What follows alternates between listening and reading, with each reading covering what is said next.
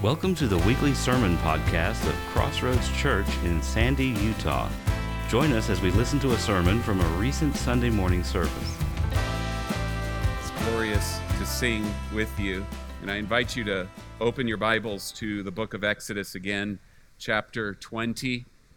Exodus chapter 20, we are in the Ten Commandments, what the Bible calls the 10 words, this law of God that reflects God's righteous moral character, our God who is unchanging, who is righteous in all he does, who is righteous in his being.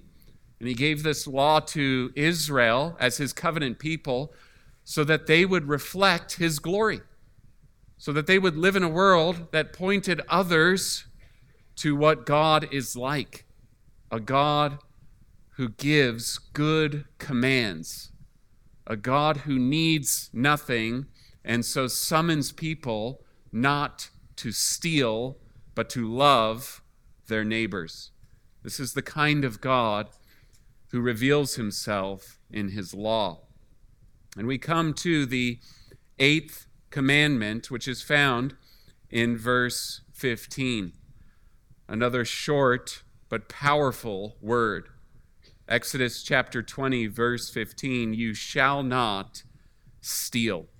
So let's ask the Lord's help to understand his law and to be doers of it. Let's pray. Father, we thank you that you are a good and gracious Father. You give your commands not to restrict or inhibit our flourishing as humans, but you give your law to maximize and to promote our flourishing as humans. I pray that you would help us to hear your word this morning and to be doers of the word. Lord, you have given us your Spirit so that the righteous requirement of the law might be fulfilled in us. And I pray that we would indeed walk according to the Spirit and not according to the flesh. Help us to become who you have already made us to be in Christ. And help us to be so conformed to his image that we would demonstrate and exude love towards our brothers and sisters, and not selfishness, not greed, but generosity and integrity and honesty for your glory, and so that our lives would adorn the gospel that we preach. And we ask it all in Jesus' name, amen. Do you lock your doors before you go to bed? My guess is that most of you, if not all of you, do lock your doors. I know I do. I have my nightly routine where I walk through the house and I check all the doors and I make sure that each one is locked and the garage door is closed before I lie down and sleep. I do it every single night. Every time I get out of my car after I park in a public space, I lock the door. It's just like autopilot. I never forget. I always lock the door. I push that little button until I hear the beep on the vehicle. Maybe you know what it's like if you're like me in some of those instances where you've parked somewhere and then you can't remember if you locked the car and you experience that split second of anxiety thinking, oh my gosh, did I lock the car? Why am I so concerned about locking my car? Why are we so concerned about locking our doors at night? Well, maybe on the one hand, we can get a little too worried about it because we live in a time and in an age where we hear every horror story on the news, and so we can become a little obsessive. But I think we're conscious of locking our homes and our vehicles because we know we live in a world of thieves. Over a year ago now, my family decided to take a cross-country trip, and we decided to fly out of Las Vegas because the tickets were so much cheaper. So we made this trek to Las Vegas, and we stayed in a hotel one night.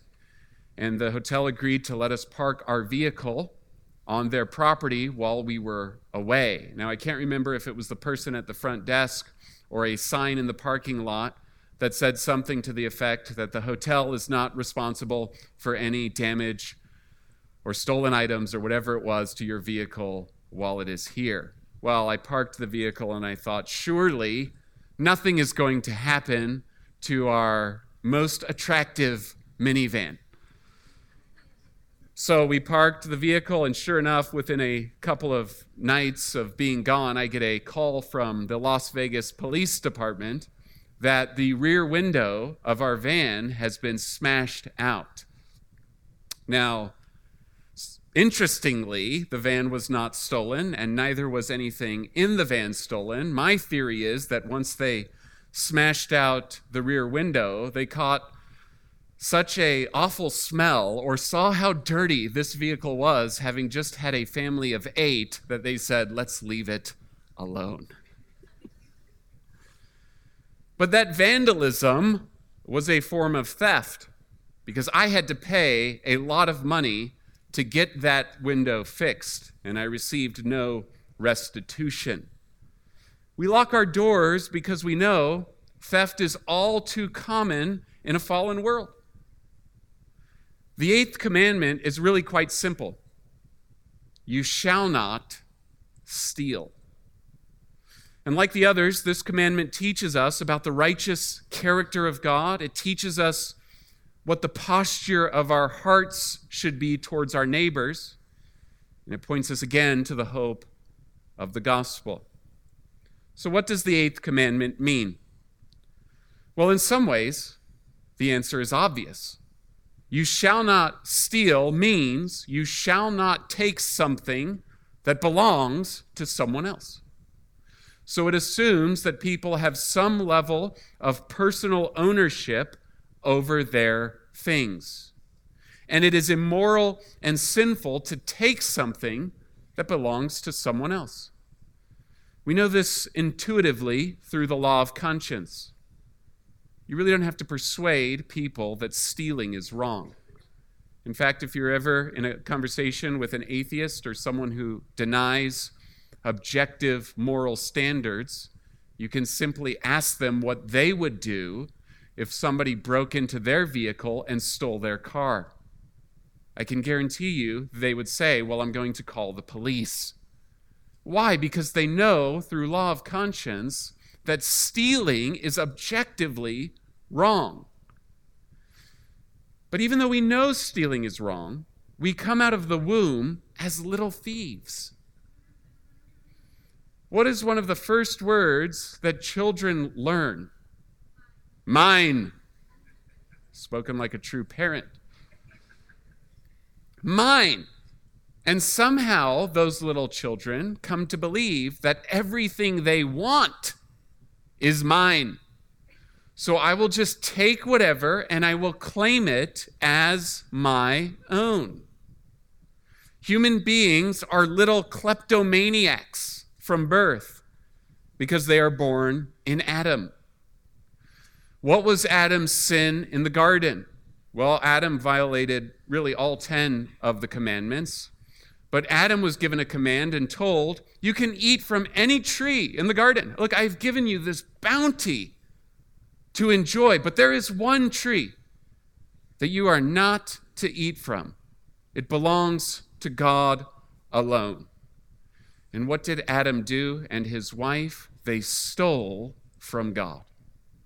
They took from the tree that was forbidden. And all of Adam's progeny are now guilty in Adam and sinful by nature, a stealing people. We find that we live in a fallen world full of thieves. Stealing happens all the time, all over the world, in so many ways. Philip Ryken lists many examples in his commentary on Exodus. Governments that increase national debt with no plan to pay it off are stealing from future generations. The citizens of a state that are not entirely honest on their tax documents are stealing from the government. The employer who pays the salary of his employee that is not sufficient for the job that he does is stealing from his employee. The employee who chooses to surf the internet and spend time on social media when he has other projects to do is stealing from his company's productivity. Idleness is a form of theft. Racking up credit card debt with no ability to pay it off. Plagiarism is a form of intellectual theft that steals someone else's ideas and claims them as your own. False advertising and deceptive marketing. But what about slander? Slander is more directly a violation of the 9th commandment, but it also is a form of stealing. Somebody has spent their whole life establishing a good reputation, and slander robs them of that. Vandalism that ruins another's property at the expense of the owner is stealing. Stealing overlaps with the other commandments. Murder steals life. Adultery steals what belongs to another man or woman. Idolatry gives the worship that belongs to God alone to a worthless idol. Violation of the 8th commandment is everywhere in our world. Even your Amazon boxes are not safe on your porch. Philip Ryken again quotes from Martin Luther. Here's what Ryken says. Martin Luther said, "If we look at mankind in all its conditions, it is nothing but a vast, wide stable full of great thieves." He also speculated what would happen if we were all brought to justice. "It is the smallest part of thieves that are hung," he said. "If we were to hang them all, where shall we get rope enough?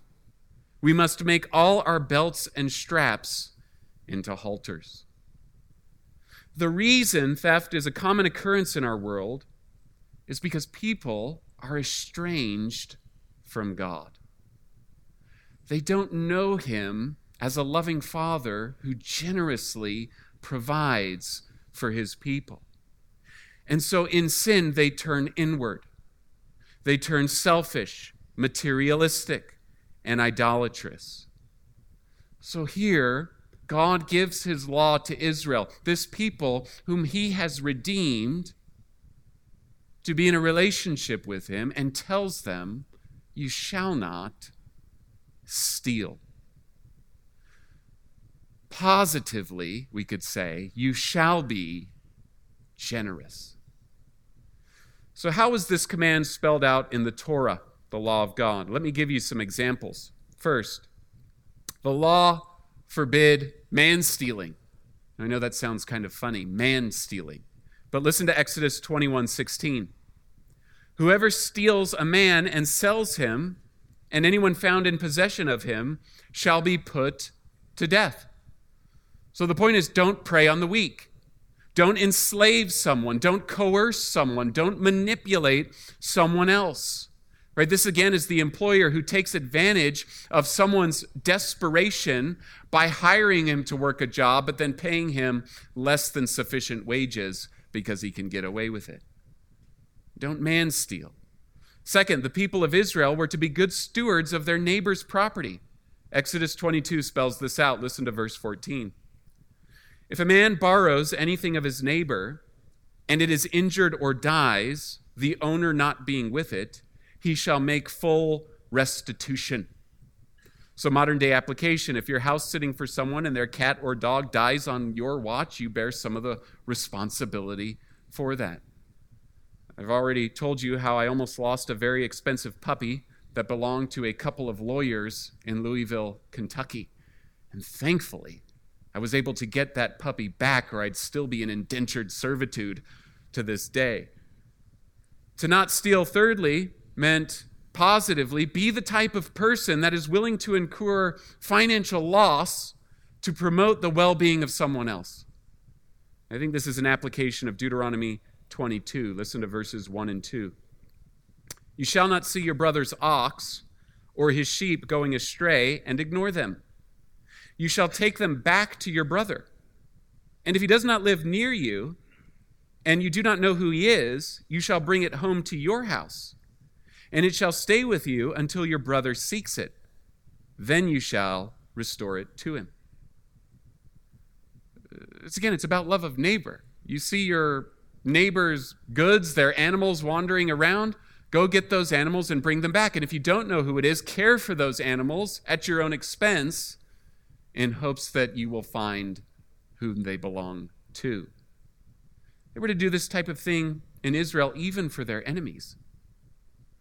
According to Exodus 23, verses 4 and 5, if a man found his enemy's donkey, he was to return that donkey to his enemy. And if a man found his enemy's donkey under a burden and in distress, he was to rescue the donkey and return it to his enemy.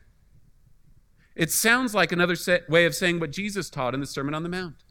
You shall love your enemies.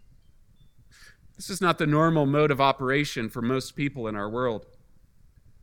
Think about this. If somebody were to get fired from their job, they were to get fired from their job for unjust reasons and maybe accused by their boss of things that they never did. And that person were to leave his place of employment and go outside, and it starts raining like you've never seen before. And he notices that his boss's car windows are unrolled. Now, what is that person going to do?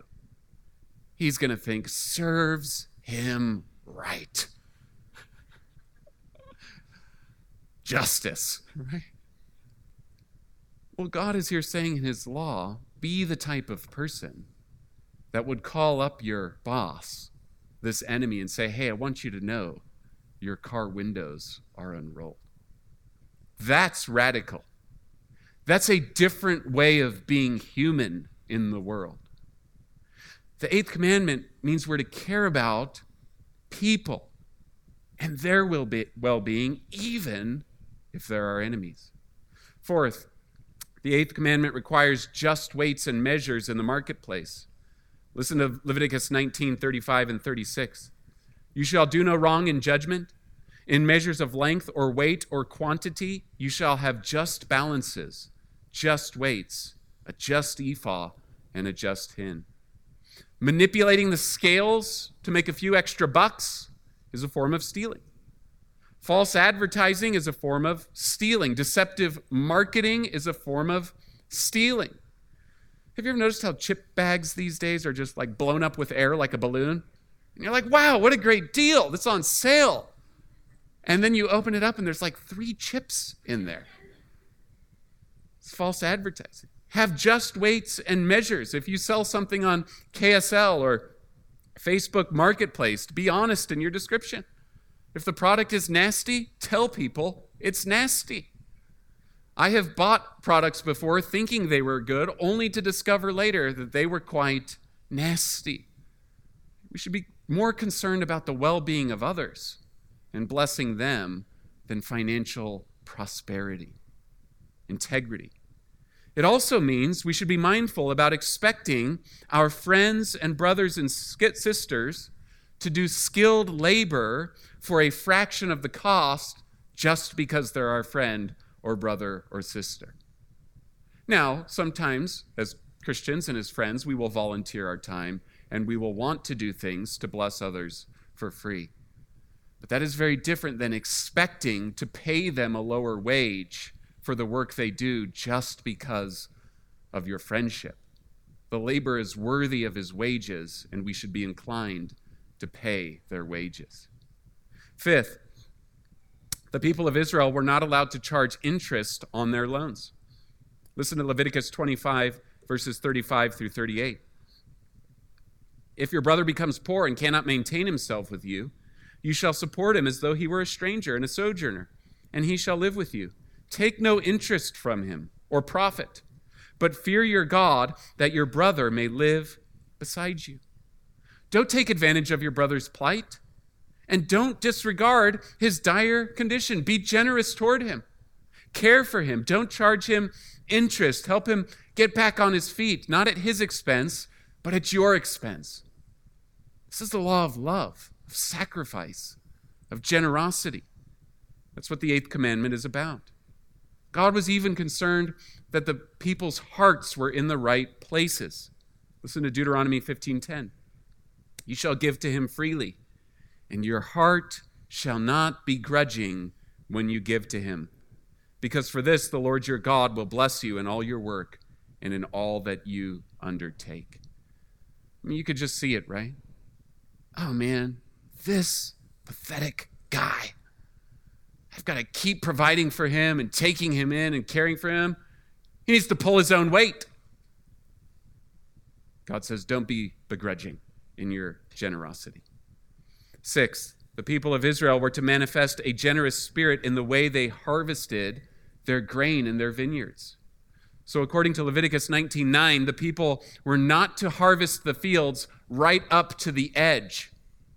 They were to leave the edges unharvested. And if they dropped produce while harvesting, they were to leave it on the ground. That sounds so foreign to us Americans who want to maximize profits. Why in the world would God tell them, don't harvest the edge of your fields and leave produce on the ground? It sounds wasteful. Well, the point was so that the poor and the sojourners among them could come and take what was dropped and what was left. It's not about maximizing your profits. It's about trusting God to provide for you and you being generous towards others. So here's my summary statement about the meaning of the 8th commandment.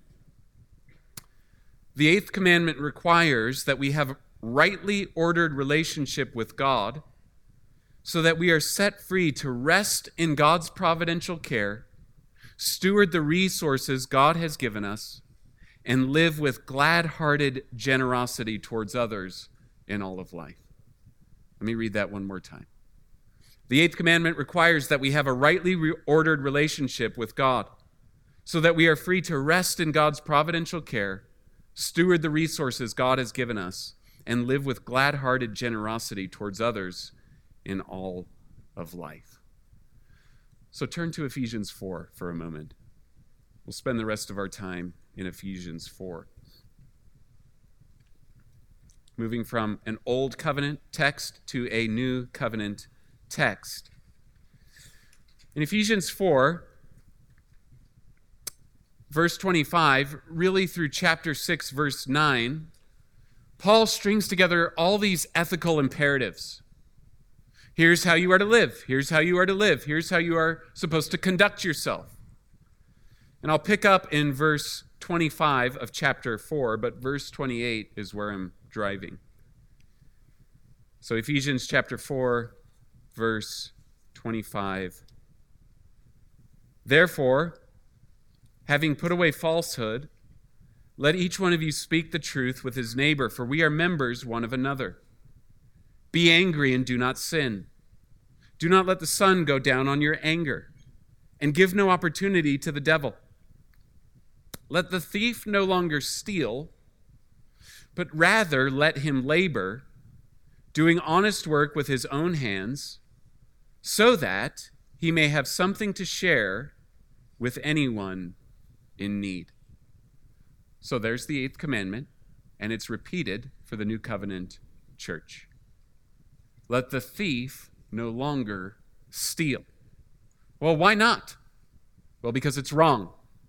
Well, we know stealing is wrong. And honestly, many thieves know stealing is wrong, but they keep doing it. The question I'm asking is why the thief is to no longer steal in the context of Ephesians 4. Well, back up to verse 17. Remember, the ethical imperatives are always grounded in gospel indicatives. So back up to verse 17. Now this I say and testify in the Lord, that you must no longer walk as the Gentiles do, in the futility of their minds. They are darkened in their understanding, alienated from the life of God because of the ignorance that is in them due to their hardness of heart. They have become callous and have given themselves up to sensuality, greedy to practice every kind of impurity. But that is not the way you learned Christ. assuming that you have heard about him and were taught in him, as the truth is in Jesus, to put off your old self, which belongs to your former manner of life and is corrupt through deceitful desires, and to be renewed in the spirit of your minds, and to put on the new self, created after the likeness of God in true righteousness and holiness. Why is the thief to no longer steal? Well, because in this context, he has been made new. He has been renewed. He has put on Christ and has been created after the likeness of God in true righteousness and holiness. God makes us new by his grace through the gospel and the work of regeneration and the indwelling of the Spirit, and enables us to become who we already are. That's the logic of New Testament imperatives. Become who you already are. In Christ, you have been made new. You have been conformed to the image of Christ. You have been filled with his Spirit. You are indeed a new creation. But in this time in which we live before the resurrection of the body, we still must put off the old man. The old man who turns inward, who is selfish, who doesn't trust God's providential care and clamors for stuff. But the thief is to no longer steal. Well, great, I'm not stealing. But that's not all Paul says in verse 28. He says, let the thief no longer steal, but rather let him labor, doing honest work with his own hands, so that he may have something to share with anyone in need. No more stealing, but work hard. Why? So that you can accumulate as much wealth as possible.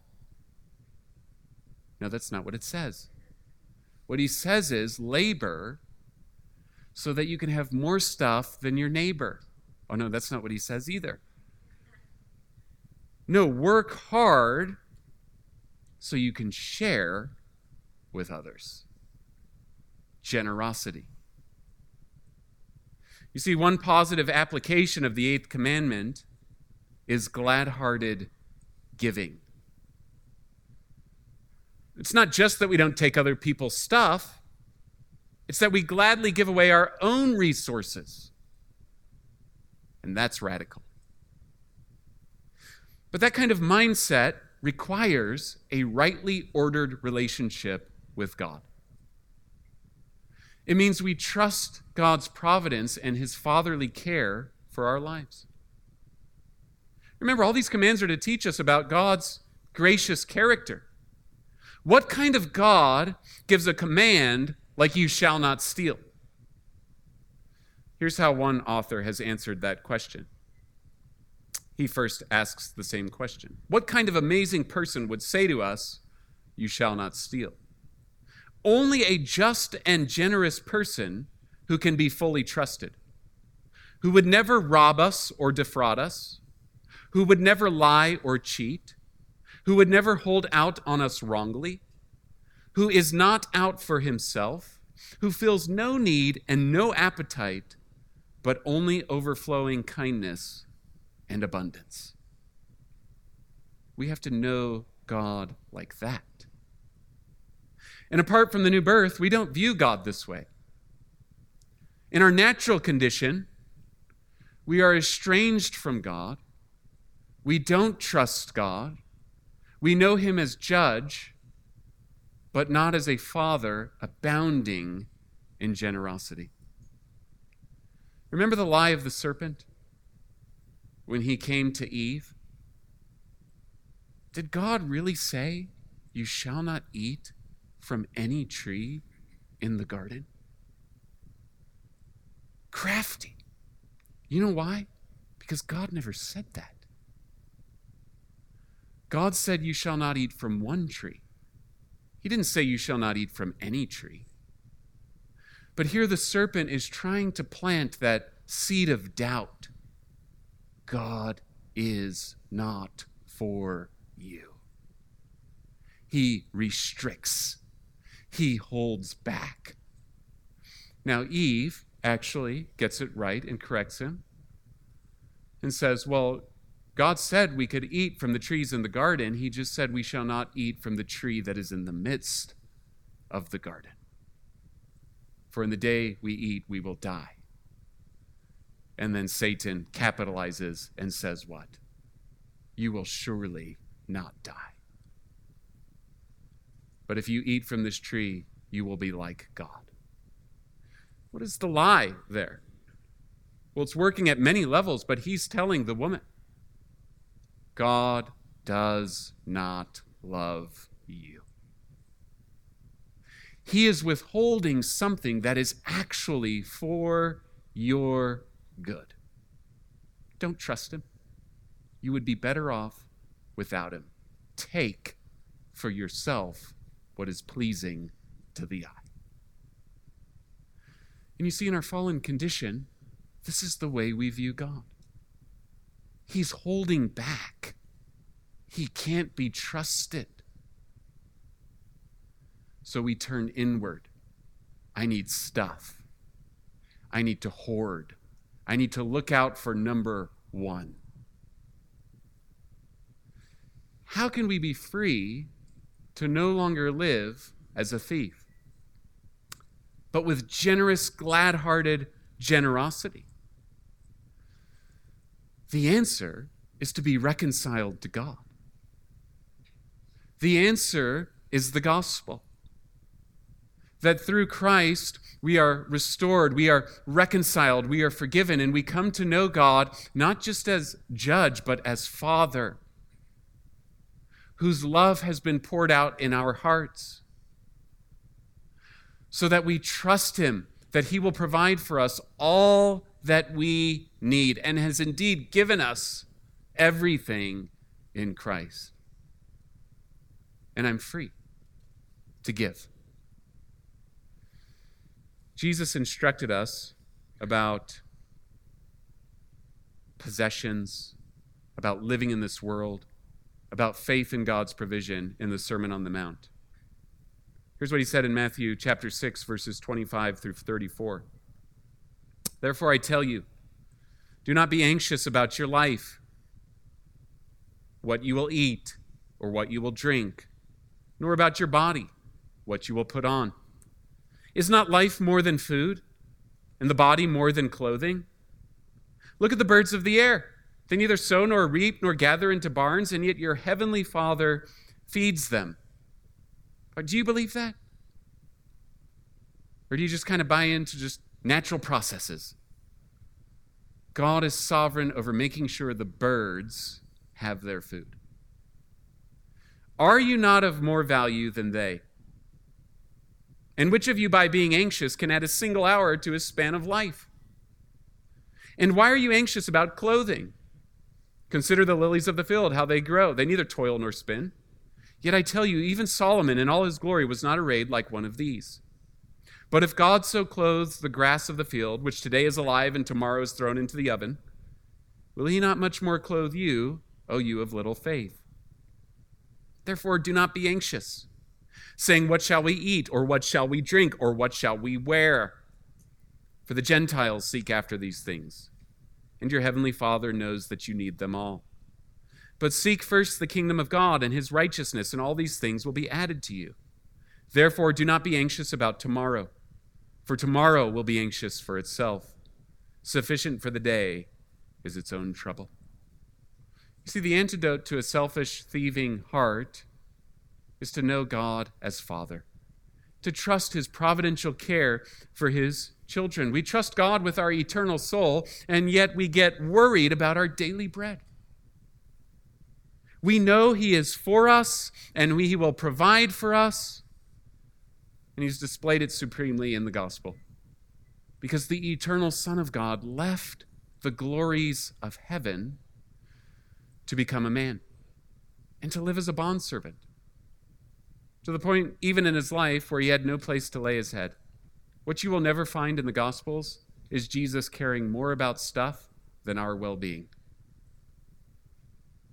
The eternal Son of God took on flesh, and he taught us that a man's life does not consist in the abundance of his possessions.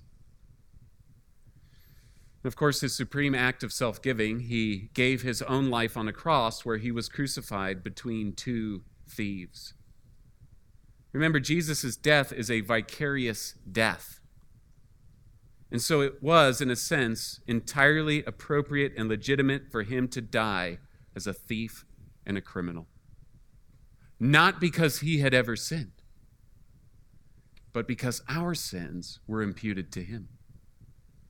So he dies crucified as a criminal between two thieves, giving his own life so that we would be forgiven, justified, reconciled to God, filled with his Spirit, and changed from the inside out. That is the power to keep the law, to live with glad-hearted generosity towards others. It's faith in the one who became poor so that we might become rich in him. And by his grace, he has set us free to be remade in his image and likeness, so that we would work hard, ready to share with those in need. I'm thankful for a generous church, for a generous people that encourages me in this pursuit. And we should remember the words of our Lord as we contemplate the eighth commandment. A man's life does not consist in the abundance of his possessions. Let's remember that as we wait our eternal inheritance. And it is a big inheritance. Let's pray.